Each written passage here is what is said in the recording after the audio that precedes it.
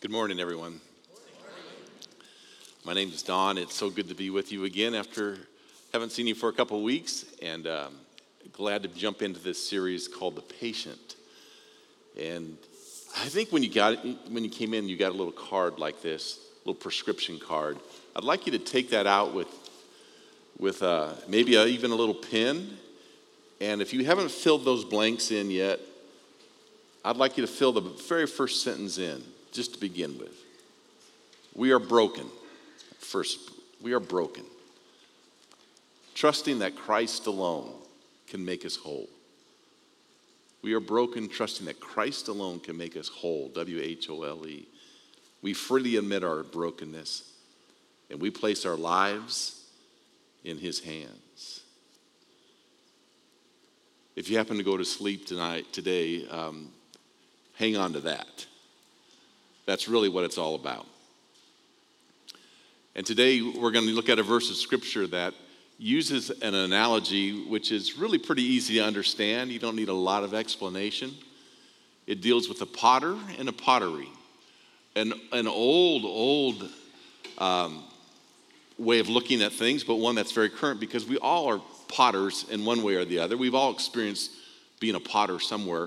Maybe when you were growing up, it was making mud pies. Anybody, did they have mud in Phoenix? I don't know if there's a possibility for mud, but elsewhere, making mud pies. Or surely somewhere along the line, you probably had a bigger canister than this of Play-Doh. Any Play-Doh people out there? Play-Doh, originally, Play-Doh was a wallpaper cleaner. And you ate it. You were eating this stuff. It's a wallpaper cleaner, and they decided finally it's kind of fun. And I'm so old that it was gray to begin with, but now they got all kinds of colors. And not only for children, but for adults. You know, therapy for adults, just because if nothing else, you can sit around just squeezing it, which feels kind of fun. But you can always make little things. Depending on how artistic you are, and you understand what it is to be a potter because you have this little bit of Play-Doh, and it'll do whatever you want it to do. I personally am an expert in snakes. That's kind of a fat one, but I could work on that, make that head come out to be triangular, which is poisonous, and a little rattle and coil it and all that kind of thing. And if you don't like my snake, one of my favorites is just to do a face. Put a nose in there, mouth, and then I don't know if you can see that, but it talks. Hello. And if it needs a nose job, I just start all over again because I didn't do that great of a job. Play-Doh is an amazing thing. Maybe you had graduated from Play-Doh somewhere along the line in middle school, junior high, high school, into an art class and took ceramics or something like that. Anybody do that? You have a ceramics class where you're introduced to clay, the real thing, and a wheel. And you could make anything you want. My specialty was ashtrays. Even though no one in my family smoked, that's about all I could get to work was an ashtray. We understand what it's like to be a potter and to work with clay. And God wants to teach Jeremiah this story so that he could tell Israel this story so that we could read about it and then make a difference in our lives today.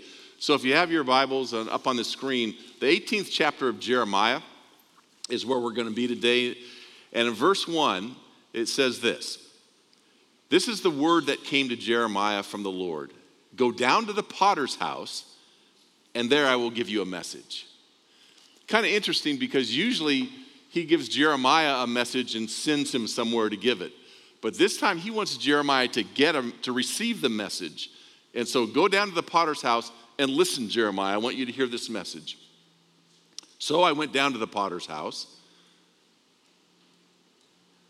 and I saw him, the potter, working at the wheel.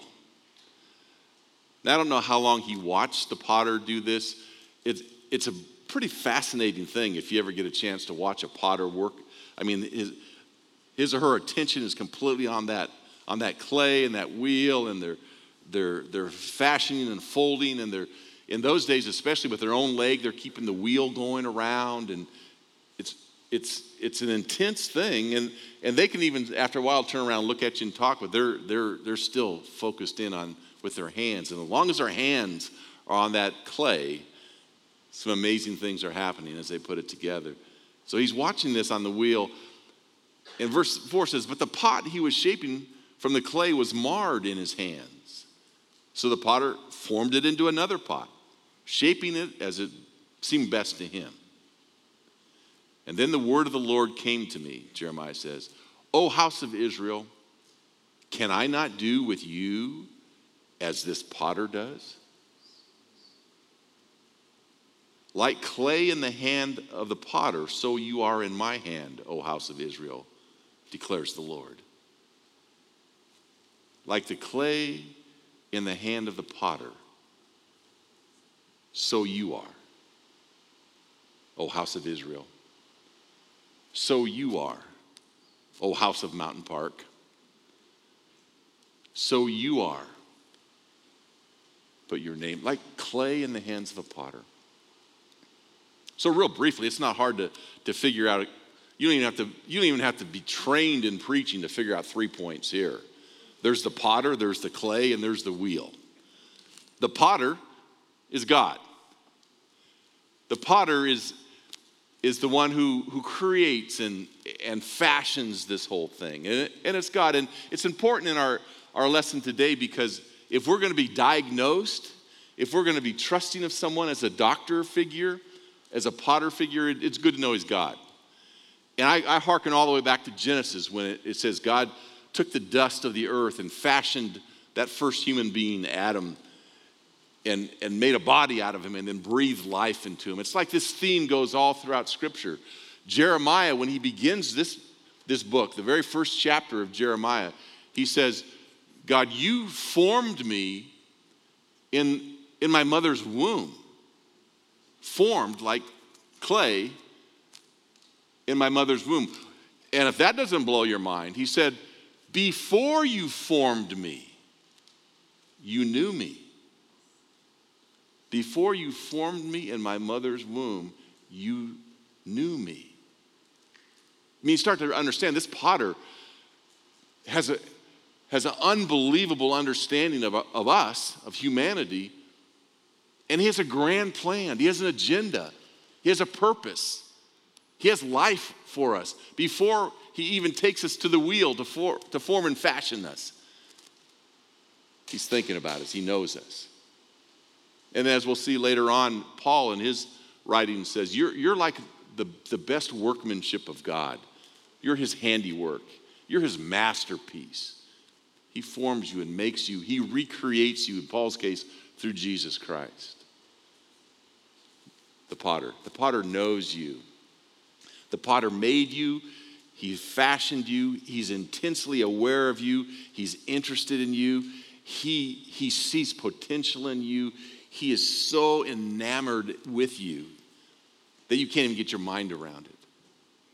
And he demonstrates with Israel, I'll never abandon you. And I want you to know this morning, he will never abandon you. Facebook is kind of a big deal right now. There's a lot of controversy going on. I don't understand it all. I go on there to brag about my grandkids and then get off. That's about. So I don't know. I don't understand all the ramifications, but I started reading a little bit about it.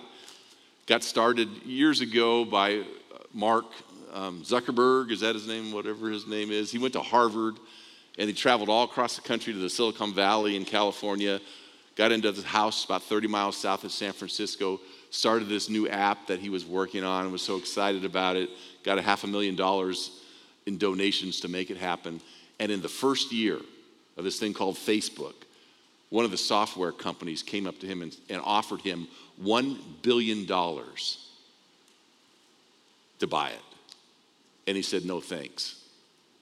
A second year, an even more popular and well-known software company came up to him and offered billions and billions and billions, so much so that he personally would have profited $4 billion if he would have given it to him and walked away. $4 billion. And he said, no thanks. I'm pretty sure I would have taken the first billion.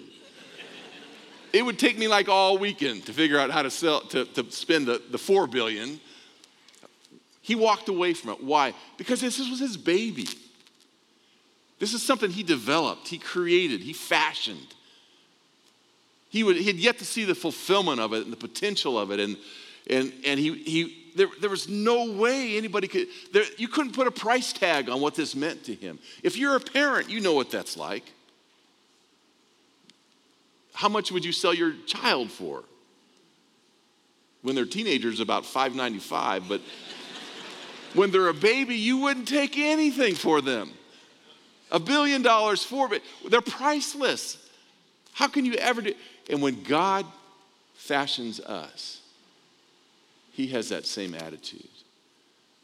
That's how interesting, that's how much I love you. The psalmist talks about how he can't believe that God thinks of him. God, the omnipotent God, thinks of me. The whole 139th Psalm is, no matter where I could be the heights of heaven, I may be the low depths of the grave, I can be anywhere. Before I even say a word, you know what's on my thoughts. You see me, you know me, you think of me. And he says, I can't get my mind around this. Your thoughts are like the sands of the sea. Wow. God thinks that much about us. He's the potter. So when we say, I'm gonna recognize God as the one who diagnoses and who heals me and who makes a difference in my life, this is a God who can very well be trusted. He has credentials to do that. Then there's the clay. The clay is the house of Israel in this passage of Scripture, which is us, the people of God, you and me, the clay. And I don't know if you ever thought about this before, but in its native state, clay is not really that valuable. It's not worth much. It's almost worthless. It's like dirt. You sell dirt, you sell clay by the ton. You can get hunks and hunks and hunks because there's just so much of it. There's dirt everywhere. There's clay everywhere. It's not that valuable in and of itself, but put into the hands of a potter, of a designer, it goes from almost worthless to almost priceless in the hands of a Michelangelo, in the hands of a potter who knows what he's doing. And that clay is like you and me. We think pretty highly of ourselves, but when it gets right down to it, our value is nothing compared to what our value can be in the hands of the potter. Then there's a wheel that spins round and round and round and round. It's guided and directed by the potter. His foot keeps the speed going. It can speed up, it can slow down, he can stop it if he wants. That wheel is the circumstance of life. It's life's circumstances. This is what happens to us. You think your life just kind of goes on, and this happens and that happens, bad stuff happens, good stuff happens. I like the good, I don't like the bad. I don't understand this, that, and I don't know why he would do that, and I don't know why God would allow that. And the whole time God is saying, in my hands, on this wheel of life, everything that's happening to you, here's my promise. I'm going to make it to your good and to my glory.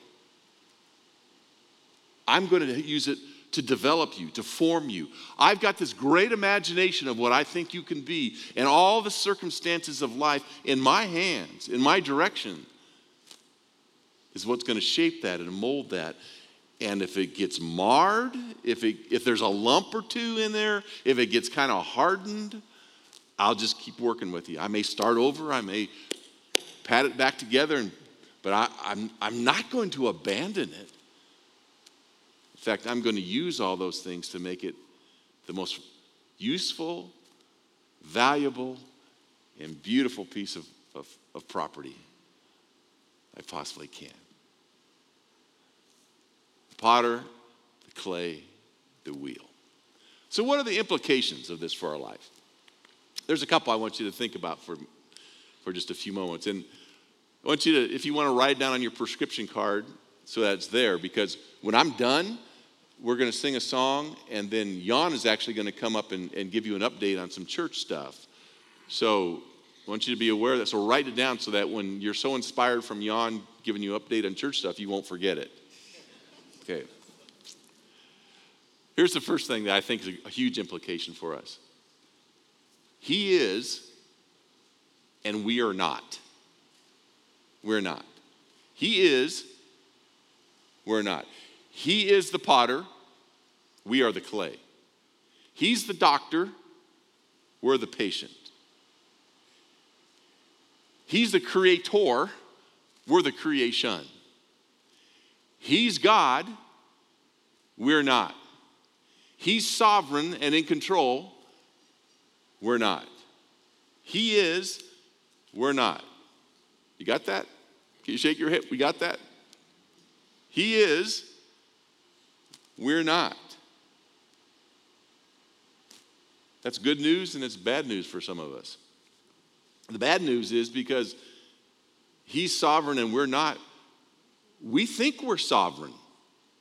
We think we're in control. We think we have the best plans and the best thoughts and the best values and the best way to go, and our ways are better than anything else because we've been educated and we've been brought up in a certain way, and our experience shows one thing and our track record shows. We think we've got it all down and under control, and when we find out all of a sudden that we are not the one that's sovereign, it's a rude awakening. But because he's sovereign and we're not, when those cross, when they conflict, something's going to get broken. Something's going to get broken. It's not going to end well when his sovereignty and our will come at loggerheads. No matter how much you think, the truth is that you're in control and you're sovereign over your own life. You're a self-made person and you control it. No matter how much you believe that, I hate to tell you this, it's just not true. When I was a kid growing up, grew up in Southern California, home of the Los Angeles Dodgers, by the way, but and it's like endless summers in Southern California, and we would play until, in those days, either the street lights came on or Mom would call us to dinner, and it was a lot simpler life back then. But there were three guardians of the neighborhood in my little growing up life. There was Marvin, lived across the street from me. Byron just lived down the road, and myself. We were the guardians of the neighborhood. We were superheroes. We would take clothespins. I don't know if anybody remembers those clothespins, and we'd clip capes on us, towels or whatever, and we were superheroes. And we fought off evil and threats and foes for day in and day out. In my yard, we had a bunch of orange trees, large orange trees. And we would climb up one of the orange trees, and off that, if you'd kind of shimmy over on the branch, you could get on a flat roof garage, which is not like the garages we have out here in Phoenix, where they're like 80 feet up in the air. It's like, 8 feet up. And that flat roof was our refuge and our fort. And we would stay up there, we would eat oranges, and we would rest up from all the battles that we had. And then we would wait to be called again, and as soon as we recognized there was a need down that orange tree, we would go, and off we would go to save the neighborhood again. And from that garage, we could see the whole world, and you would wait until you saw a threat. One day, Marvin said, "We're superheroes." "Yes, we are, Marvin. We shouldn't have to shimmy down the tree. We can fly." And Byron and myself, neither one of us contradicted him. "Yeah, Marvin." We had enough caution to say, "Marvin, you go first." And so Marvin did. And I thought maybe we'd sit there at the edge of the roof with our feet dangling and then jump. Marvin, he believed he could fly. He ran full speed, launched like Superman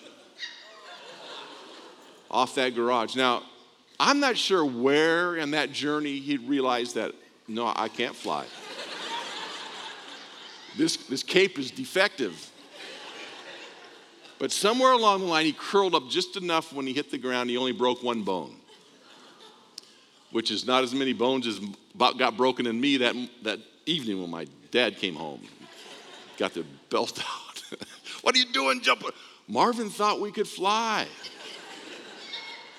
It wasn't, I hope I can fly. Maybe I can fly. It doesn't matter how much Marvin believed he could fly. The law of gravity won out. It doesn't matter how sovereign we want to believe we are, how convinced we are that we've got this all under control. God's sovereign. And when those two things contradict, it doesn't work. Something gets broken. Israel was a perfect example of that, over and over and over again. Our culture, perfect example of broken people that go contradictory to God's will. I imagine in this church, a lot of people, myself could include that. I've been broken, trying to do it myself in my own will. The bad news is when God's sovereign, we're not. The good news is when God's sovereign and we're in his hands, he is in control of everything so that whatever comes, he's going to work it for our purposes, for his purposes and for our good. That's his promise to us. Whatever comes when we're in his hand, no matter how broken we may be, how marred we might be, how scuffed we might be, he's going to make it good. And he's going to get glory out of it. So he is and we're not. Lesson 1.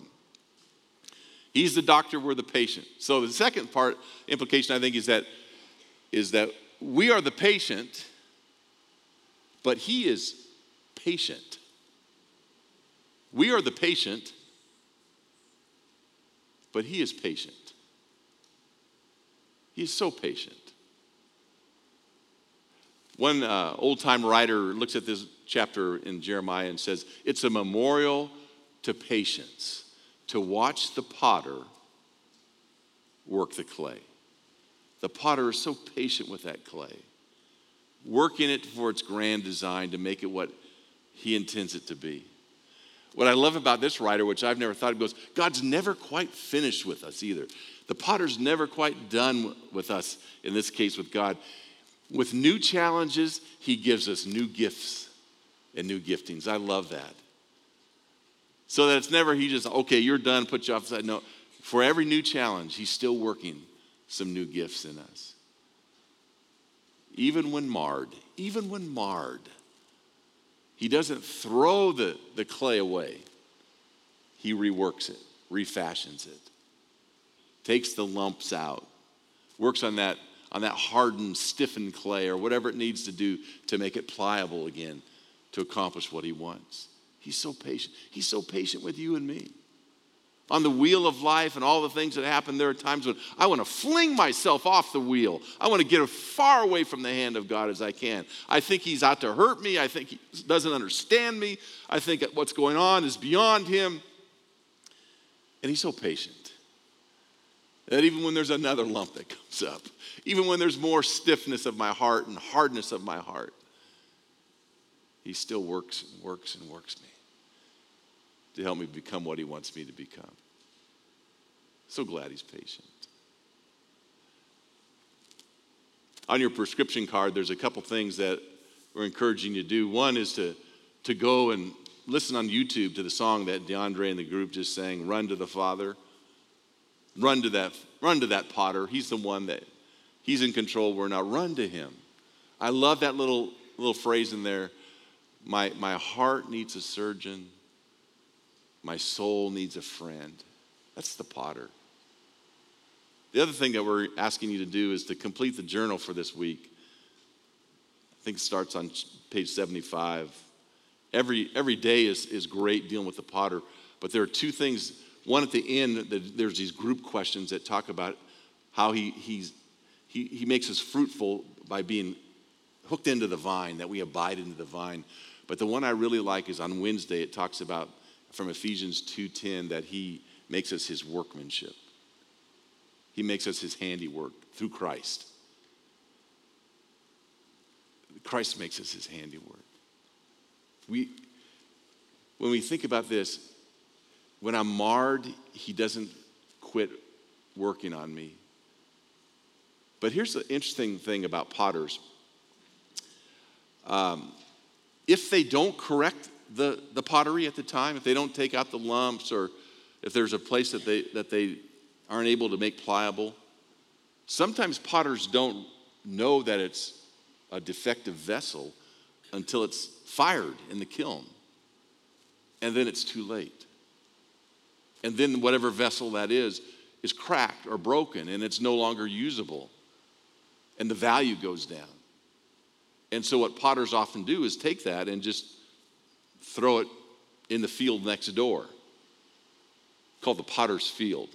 Just throw the broken pieces away. In fact, if you go to chapter 19 of Jeremiah, the potter has to do that with some broken pieces. And Jeremiah is saying, you don't straighten up Israel, you're going to get thrown out. The potter's field is an interesting thing to me because when I think about the New Testament, when Jesus was betrayed by Judas for 30 pieces of silver, when Judas realized what he had done, he went back to the religious leaders that had paid him off to betray Jesus. And he threw the 30 pieces of silver at the feet and said, I have no reason to. He's recanting of what he wanted, of what he did. And they said, too late, too bad. No coins. When he said, no, it's your problem, and out he went.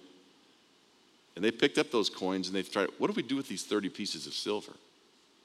This is blood money. This is blood money. This is the blood of Jesus. We can't put it back in the treasury. And they decided to do an interesting thing. They decided to buy some land with it.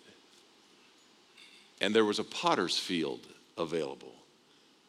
And for 30 pieces of silver, they bought the potter's field with the blood money of Jesus. And they buried people that were too poor to pay for their own burials in these potter's fields. This potter's field of broken pieces, thrown away pieces, discarded pieces, useless pieces, pieces that no one had any business for, was purchased by the blood money of Jesus Christ. How patient is God with us? I'll tell you how patient. When we're on the wheel and he's molding us and mending us, if we're marred or we're lumpy or we're getting hardened, he'll rework us until he fashions us like he wants us. But some of us have gone so far down the road that we're just broken pieces. We're useless. We're discarded. We think no one wants, especially God, wants anything to do with us anymore. We're beyond redemption. We're beyond use. We're beyond help. We're beyond hope.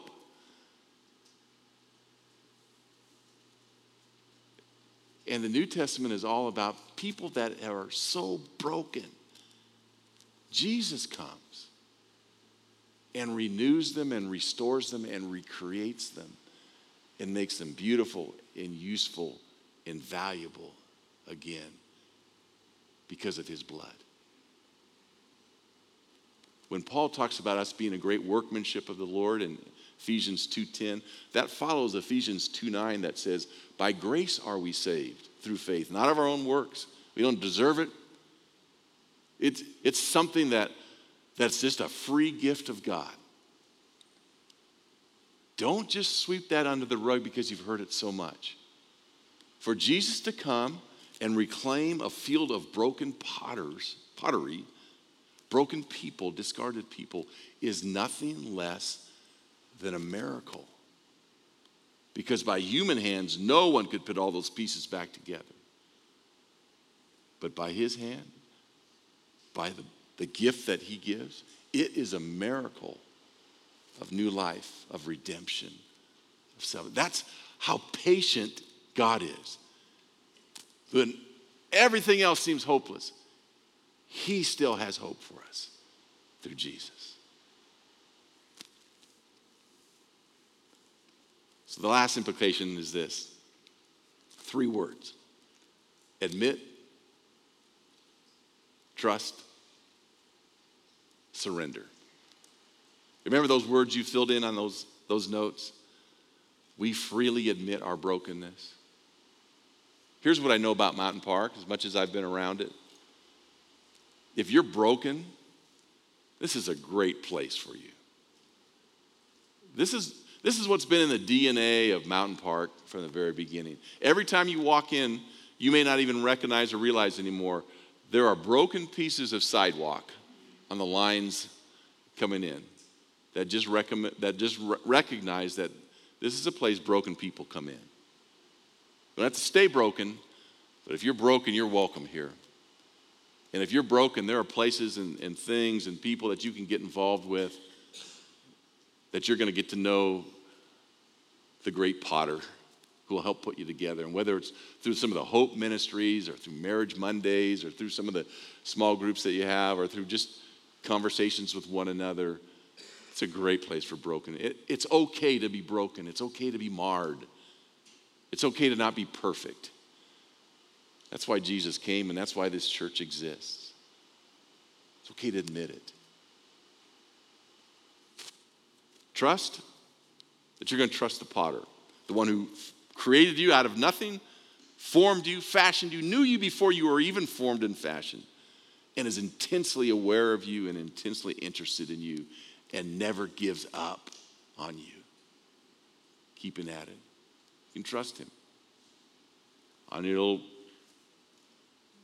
notes that you have, that we trust completely that Christ alone can make us whole.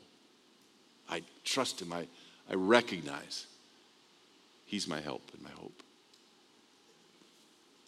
And then surrender. The analogy of clay breaks down here because clay has no will. We have will. We have free will. And surrender means you use your free will to surrender. You use your free will to say, of everything I've got going, this much I know. God's ways are better than my ways, higher than my ways, my thinking. His life, his purpose, his design for me is more than I can ever imagine.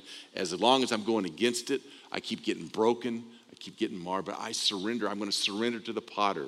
It's like when you're going under surgery and you just say, anesthesia, don't really want to do this, but I'm counting backwards from 100.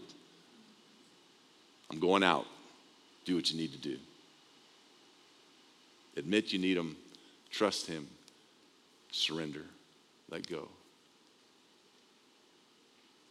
I wonder on your prescription card if maybe you would just jot that down. What would you admit to? Are you broken and you're laying in a field feeling discarded? What's that brokenness look like? Write that down.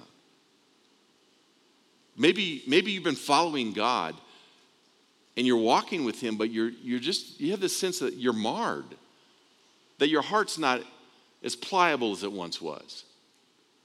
That through some pain or some hurt or just circumstances of life, and you think God's done with you. You think God's not going to want to. It's just the opposite. Admit, I'm marred today. And I'm going to trust. You might write down there, I trust you, Jesus. I trust you to make me whole. And I give you my life for you to do whatever you want to do. If that's what you are and what you've done, I'd like you just to bow your head with me. And I'd like us just to give that to God at this time. With our heads bowed, if you admitted to some of that brokenness and marring, you're trusting Jesus, just take a second, just raise your hand and let me see. Hey, there's a lot of hands. Yeah. Lord Jesus, you see these hands. I thank you for us being able to be at a place that we're vulnerable enough to say we need you so much. Thank you for coming for people like us, not perfect. Thank you for being the great physician.